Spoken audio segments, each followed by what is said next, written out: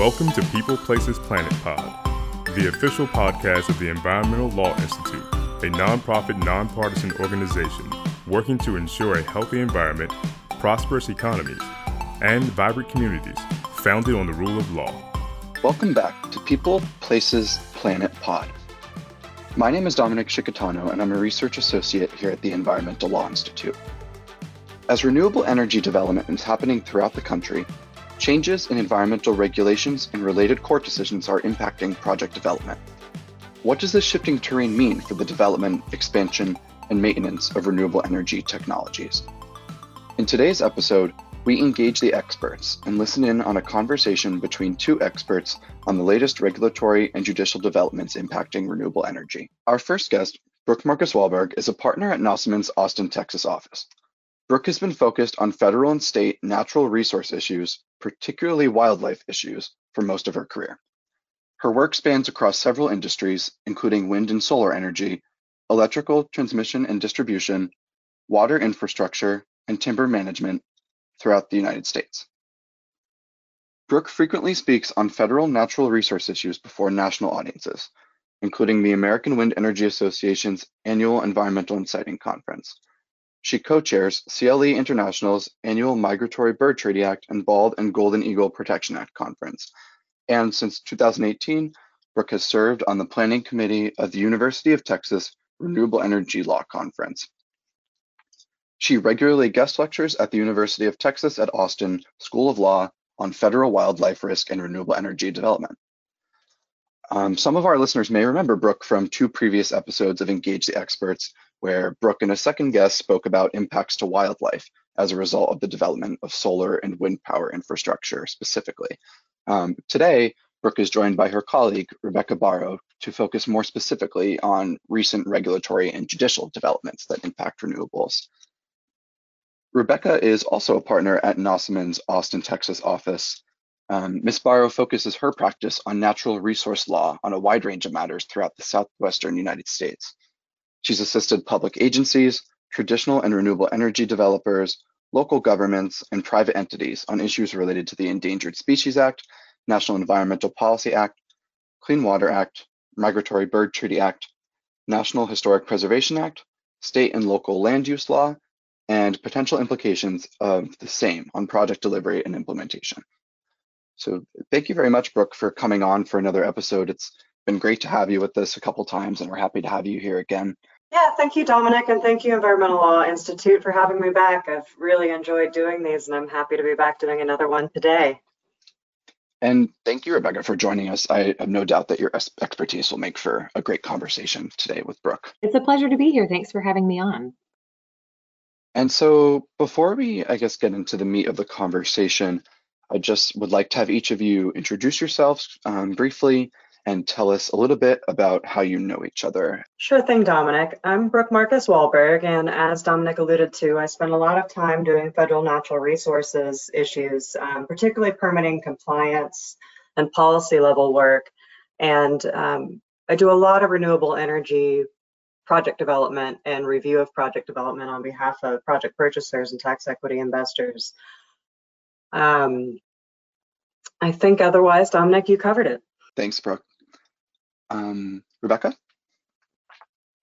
Sure. My name is Rebecca Barrow. I'm a partner in the Austin, Texas office of Nossaman.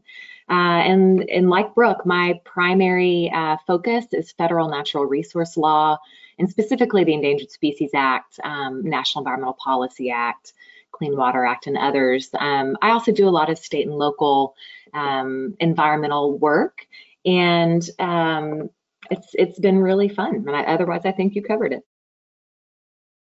Great. And do you mind telling us a little bit about how you two know each other? Sure, this is pretty great. Rebecca and I have actually worked together since we were baby lawyers. We've worked together for over a dozen years, which I think is pretty fun. Wow. I'm pretty lucky to have a colleague that works together with me on all of these things. So it's been pretty fun to work with Brooke for more than a decade. Perhaps because of our line of work and where projects take us. Brooke and I put in quite a few miles of hiking, running, and walking in various cities and landscapes across the U.S., which is a really fun part of our job. There's been a lot of action in the environmental law world lately, particularly in the natural resources and environmental arena where we spend a lot of our time. We wanted to talk a bit about these developments and specifically how they may impact renewable energy development. Okay, so we'll get right to it. There's been a lot of action in the environmental law world lately, particularly with respect to natural resources and in the environmental arena generally, where we spend a lot of our time. We want to talk a bit about these developments and how they may impact renewable energy development specifically. You know, I thought after last year's amendments to the Endangered Species Act regulations, this might be a quieter year, but we've really seen a lot of activity this year, and not just from the agencies, but from the courts as well. We're going to cover a handful of these developments, but to kick us off, Rebecca, if we had to start with one, where would you start? I'd probably start us off with the Migratory Bird Treaty Act. We're recording this podcast the week of August 10th, 2020, and just this week there's been a pretty big court decision impacting Migratory Bird Treaty Act enforcement. Brooke, do you set the stage? Yeah, I'll set the stage a bit with some of the history here, particularly with renewable energy. Back in 2013, 2014, there were significant criminal settlement agreements with wind energy developers on Migratory Bird Treaty Act claims. Those had to do primarily with golden eagle deaths, which are protected under the Migratory Bird Treaty Act. But the Migratory Bird Treaty Act is a strict liability statute. It's a criminal statute. And so the size and nature of these settlements made waves throughout the wind energy community. To go a bit further, there's been a longstanding question whether or not the Migratory Bird Treaty Act actually applies to take that happens incidentally. So the Migratory Bird Treaty Act prohibits take, but incidental take, you know, death or injury that may happen incidental to other activities. So if you think skyscrapers in downtown, wind energy, various other developments out there, whether or not the MBTA actually prohibits that sort of incidental take has been a longstanding question, and there is a circuit split over whether or not the MBTA does extend to incidental take. And even this is an issue for solar energy, as you've probably seen news articles about whether or not solar energy development creates lake effect, leading birds to crash into the panels thinking that it's water.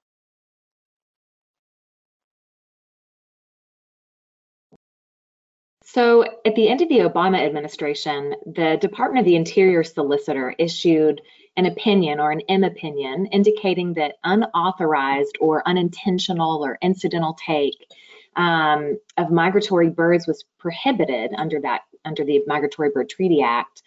After the Trump administration settled in, a new DOI solicitor issued a fresh M opinion, opinion 37050, making essentially a 180-degree shift in the interpretation of take under the statute from one administration to the next. Under the new M opinion, incidental take of migratory birds was interpreted not to be a violation of the statute. And as you might imagine, almost as soon as the opinion was issued, more than a dozen former Department of the Interior officials from across both sides of the aisle requested the administration pull the opinion back. That was quickly followed by 3 separate lawsuits brought by environmental organizations, states, and others seeking to halt the implementation of the opinion. The cases were consolidated, and as we mentioned just a moment ago, just this week, a court vacated the Trump administration opinion and remanded it to the Department of the Interior for additional analysis. We're pretty sure there's a decent likelihood the Department of the Interior will appeal the ruling. But interestingly enough, at the same time as these lawsuits were working their way through the court, the U.S. Fish and Wildlife Service was and continues to work on a regulation establishing for the first time that unintentional or incidental take is not prohibited by the Migratory Bird Treaty Act, following the M opinion. The service published the proposed rule this past February, and a public comment period on a draft environmental impact statement closed just last month. There's no word on a precise date for publishing a final rule. And of course, to keep things interesting, there's also a bit of legislation floating around that would amend the Migratory Bird Treaty Act itself to clearly establish that incidental take is an actual violation of the statute, and would also create a permitting program to regulate and authorize that take. The bill has nearly 80 co-sponsors, including both Democrats and Republicans. Brooke, I feel like I could go on, but can you think of anything particularly juicy that I may have missed?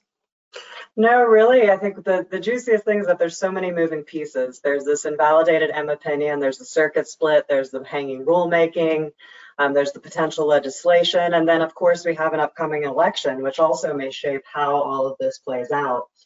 What do you think's next? You know, I think for renewable energy, perhaps the next most important thing would be to talk about the recent revisions to the National Environmental Policy Act regulations.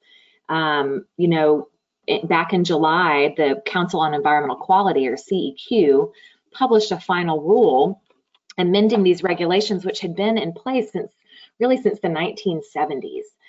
The new regulations take effect on September 14th. And, you know, they largely codified decades of existing practices, particularly by transportation agencies. But there are some significant departures from the former regulations that may impact how renewable energy projects undergo permitting and NEPA compliance. Really, in my view, I'll go ahead. Nope, keep going. In my view, perhaps one of the most interesting changes is to CEQ's explanation of what constitutes a major federal action subject to NEPA in the first place. You know, that issue really has been one that has been battled out in the courts over the years. And in the new regulations, CEQ clarifies that where a federal agency can't really control the outcome of an underlying activity, that activity may not be subject to NEPA review, even when there's some other federal involvement.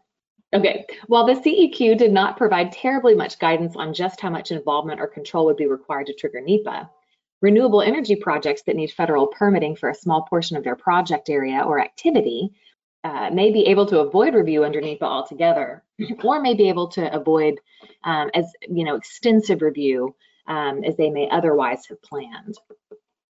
You know, renewable energy developers may also find some solace in the new provisions of the regulations establishing hard deadlines for completion of the NEPA process, as well as page limits on the NEPA documents themselves. Brooke, I know you've been following this too. What's been interesting to watch on your end? Yeah, so these have made headlines, right? Both the MBTA decision that we just discussed and these NEPA regulations, the fact that the regulations are being changed for the first time in decades, of course brings litigation, right? There's already been 3 lawsuits filed challenging the regulations, in large part on some of the things that you mentioned already. There's also the question of those that have NEPA processes ongoing. You know, there's several wind energy developers pursuing permits under various other statutes that require NEPA analyses, with the new regulations going into effect September 14th, depending on where they are in the process, depending on how the agencies want to tackle the NEPA analyses. Whether or not the old rules or the new rules will apply is going to be a question. How to apply the new rules is going to be a question. You know, one thing I wanted to go back to, particularly since we're talking about renewable energy here, is climate change. You know, a lot of press is focused on how climate change is being treated under these new NEPA regulations. Rebecca, do you mind if I kick it to you to talk a little bit about that? Sure. Well, like I mentioned earlier, the new regulations make, you know, some substantive changes to the way things have been done in the past. And one of those changes that has frankly gotten quite a bit of press is that the CEQ did away with a distinction between direct, indirect, and cumulative effects that they analyze in connection with an action. Under the new regulations, the CEQ now requires agencies to examine essentially effects that are reasonably foreseeable and have a reasonably close causal connection with the action under review. Opponents of the regulations have pointed out that the cumulative effects analysis is quite frequently the place where agencies will examine the effects of an action and other federal and non-federal actions in the action area on climate change. Frankly, opponents of last year's Endangered Species Act regulatory amendments made similar arguments when the U.S. Fish and Wildlife Service and National Marine Fisheries Service revised the standard for listing species as threatened under the ESA to require a component of reasonable foreseeability. The way the CEQ and the wildlife agencies explained their respective rulemakings was that climate change can still be considered, But of course, it's now arguable that there's a heightened standard that will apply under both statutory frameworks now. The topic of climate change is an interesting conundrum, I think, for renewable energy industry, which is a positive force in the fight against climate change, but has also dealt in the past with the challenging task of addressing climate change, in both the NEPA and Endangered Species Act contexts. And I'll just add, the NEPA regulations and the MBTA regulations, if they're finalized, as with the recent litigation, it's unclear which direction the administration will go, but if these two sets of regulations are finalized, and or MBTA finalized and NEPA finalized, rather, if elections result in a flip of the Senate and presidency, it's possible that both sets of regulations are subject to the Congressional Review Act and could be withdrawn. I think between the litigation, likelihood of more litigation, Congressional Review Act, and then just a new administration, if there is one, choosing to repeal these rules, there's a lot of uncertainty in how all of this will play out. Yeah, I agree. And, we would be remiss, I think, to also not mention the Endangered Species Act and a big impact or a big development that renewable energy is dealing with, of course, is a court ruling remanding the northern long-eared bat. Brooke, you've been really involved in looking at those issues. Do you want to kind of talk to folks about what's going on there? Sure thing. For those of you that listen to the Wind and Wildlife podcast, I spend a lot of time talking about bats. In this case, we're talking about the northern long-eared bat. For those of you unfamiliar with this bat species, it's a small bat species, a Myotis species, that's being devastated by white nose syndrome. But it's found in upwards of 30 states and lives in wooded areas. It was listed as threatened a few years ago, and the U.S. Fish and Wildlife Service, under its authority when it lists a species as threatened, also issued a species-specific rule that exempts most activities from the Endangered Species Act's take prohibition, unless you're clearing wooded areas close to their hibernating caves or maternity roost trees. That species-specific rule has been instrumental for really all energy development, but particularly renewable energy development.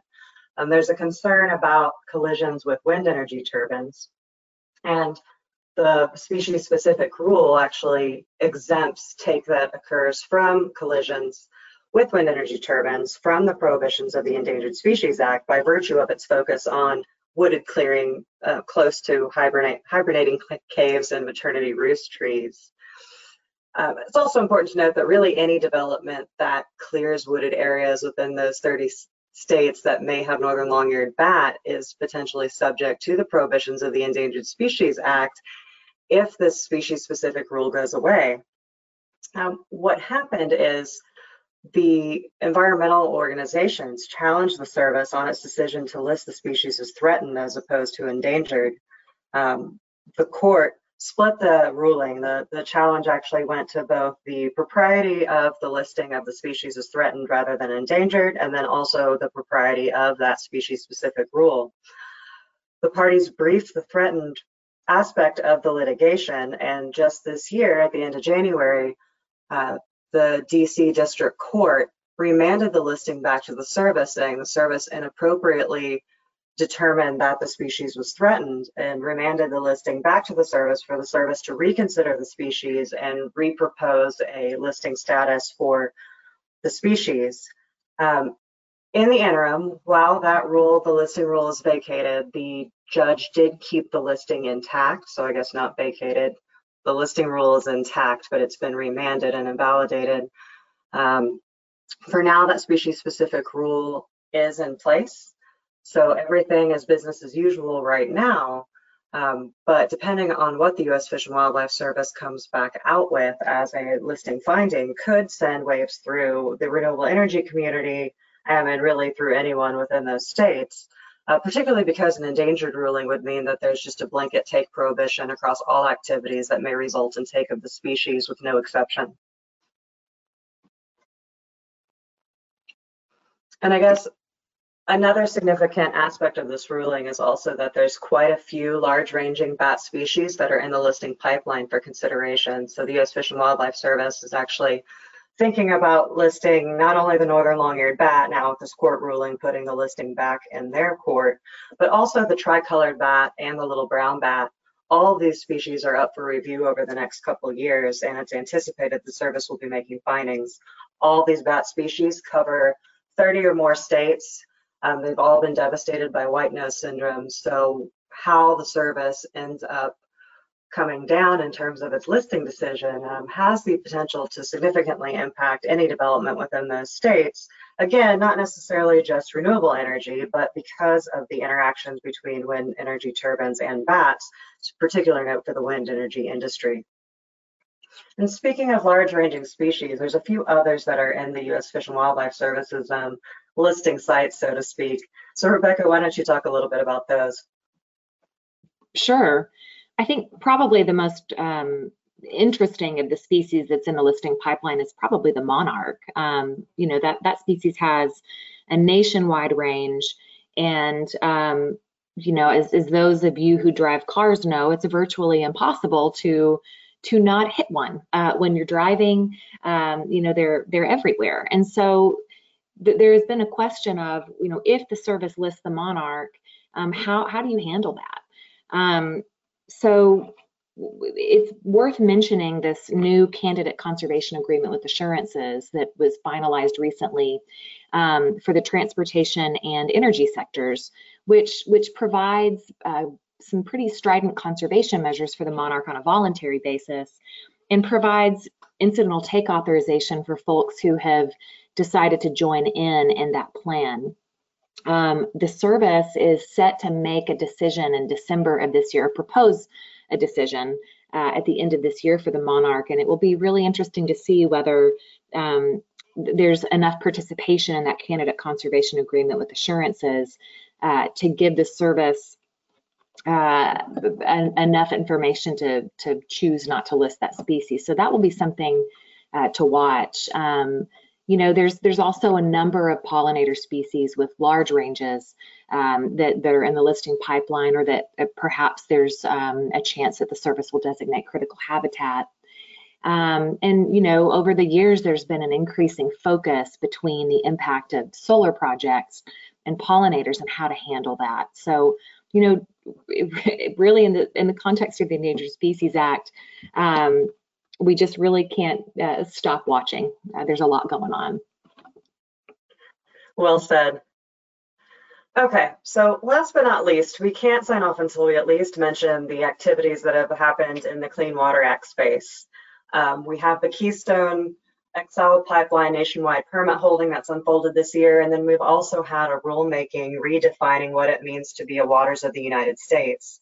The significance of the latter is that the Clean Water Act program governs dredge or fill activities that occur within waters of the United States. The latest rulemaking makes some changes to what constitutes a water of the United States, pulling back ephemeral water bodies, probably most notably for purposes of renewable energy development. Before we get into the Keystone holding, let's talk briefly about the nationwide permit program. Excuse me. So Nationwide Permit 12 is one of the nationwide permits that's provided by the Army Corps of Engineers, who administers the Clean Water Act program. What the nationwide permit does is allow for streamlined permitting, in some cases self-certifying permitting, for minor impacts to waters of the United States. Nationwide Permit 12 in particular covers utility activities, and that can include linear utilities such as pipelines, fiber optic cables, transmission lines, and similar, and some of their attendant facilities. Now, wind and solar development aren't linear utility activities that typically fall within the realm of the Nationwide Permit 12 definition, but wind and solar utility scale development involves access roads, it involves collector lines, it involves transmission lines, and so by virtue of those collector lines and transmission lines, wind and solar development oftentimes relies on Nationwide Permit 12 as a streamlined way to obtain Clean Water Act authorization, where their developments will impact waters of the United States. So Rebecca, if you don't mind, would you talk a little bit about what happened this spring and summer with respect to Nationwide Permit 12 specifically? Sure. Many of the listeners no doubt will have heard about the Keystone XL pipeline and a significant court ruling that was first handed down in April of this year. In short, a district court in Montana ruled that the Corps violated the Endangered Species Act, and specifically Section 7 of the ESA, when the agency failed to consult with the U.S. Fish and Wildlife Service and National Marine Fisheries Service on the effects of the Corps' reissuance of Nationwide Permit 12 on listed species and critical habitat in 2017. So essentially, the court vacated Nationwide Permit 12 and prohibited its use nationwide due to the Corps' failure to consult. As you might imagine, renewable energy, traditional energy, and others who were using or planning to use Nationwide Permit 12 to construct, operate, or maintain utility lines were very troubled by the ruling. Fortunately, the same court did modify its order at the request of the parties, thereby prohibiting only construction of new oil and gas pipelines, essentially, and allowing other kinds of utilities to proceed. Nevertheless, the Corps and project proponents appealed the underlying decision to the Ninth Circuit Court of Appeals, which then denied the parties' request for an immediate administrative stay of the decision. The parties then sought a stay from the Supreme Court of the district court's amended order pending the Ninth Circuit appeal. The Supreme Court has not yet made a ruling on that, and briefing is underway. The district court's ruling could have significant implications to the Nationwide Permit program as a whole, not just to Nationwide Permit 12 and not just to renewable energy developers, if the district court's ruling sticks. All the while, of course, you've got the expiration of the 2017 Nationwide permits coming in 2022, and the question of whether the Corps will decide to consult when it reissues those permits. The Corps somewhat has put that question to bed when it posted a pre-publication version of the proposed Nationwide Permit program reissuance, and the Corps explained why consultation on the program is not necessary. This position, of course, could change, but it's certainly something to keep an eye on, particularly for those who utilize Nationwide Permit 12 on a frequent basis. Brooke, what's keeping you up at night on Nationwide Permit 12 these days that I haven't covered? Well, I think really it's the uncertainty of it all. Seeing a oil and gas focused case on specifically the Keystone Pipeline end up with a decision that rendered one of these streamlined permits unusable, even for just a couple weeks, really threw development into a tailspin. You had projects that were going to construction that had construction crews mobilized. You had renewable energy projects that were going through financing that then had to explain whether or not their construction approach was going to comply with the Clean Water Act now that nationwide had been rendered unavailable. And so you had a lot of uncertainty in project planning. You didn't know how long it was going to last. You didn't know whether other nationwide, such as the one for access roads, was going to be implicated by similar litigation on the same type of claim. And then I think throwing all into it, as you already mentioned, you've got these new nationwide permits coming out that could potentially be vulnerable to similar claims, depending on how the appellate litigation goes on the Keystone case. And then you also have to throw it all together, the waters of the United States definition, which is now in play. It went effective at the end of June this year, but is also under, I think, nearly 10 lawsuits right now. So even the question of whether or not something is a water of the United States to determine whether or not they need to use the Nationwide Permit program to obtain Clean Water Act 404 authorization is something that's going to be in flux for a while. And knowing that there are potential vulnerabilities in the Nationwide Permit program, depending on how things play out with the courts, that decision really functioned like a light switch for a minute, where for a few weeks, everyone had to reconfigure and figure out what they were going to do to handle not having the nationwide. And again, even though it's an oil and gas decision, renewable energy companies use Nationwide Permit 12 with great frequency. And so they had to figure out whether there was another permitting pathway or whether they needed to change their engineering approach to avoid all impacts. So I think all of that just is a extreme reminder of contingency planning in times of uncertainty. And it seems that with the developments this year, uncertainty abounds when it comes to renewable energy project development. So Brooke, I think as we wrap up here, it might be worth a quick mention that, there are some states that have been concerned with where things are going on the national scale and have decided to make changes in state law to things like how they handle take under the Migratory Bird Treaty Act, how they deal with potential loss of pollinators in their states. So, for those of you who are watching renewable energy development and environmental regulations, be sure not to ignore what's going on in the states in which you're practicing. I think that's an excellent point, Rebecca. There's a lot of activity happening through state siting permits and local ordinances and things in an attempt to fill some of these gaps that folks may feel have been created by the recent regulatory and court developments. Well, I think that covers what we were going to cover today. Thank you, Rebecca, for joining me here. It's been fun to do this with you. I hope we get to do another one of these days soon. And thank you, ELI, for having us on here. It's always fun to get on and do these podcasts. So look forward to doing more in the future. Thanks for letting me join, Brooke. It was fun, and this was a pleasure today. Thank you for tuning in to People, Places, Planet Pod, brought to you by the Environmental Law Institute. We would like to hear from you. So please send us your questions, comments, and ideas to podcast@eli.org. And if you're interested in learning more about our work, attending one of our events, reading our publications, or becoming a member, please visit our website at www.eli.org.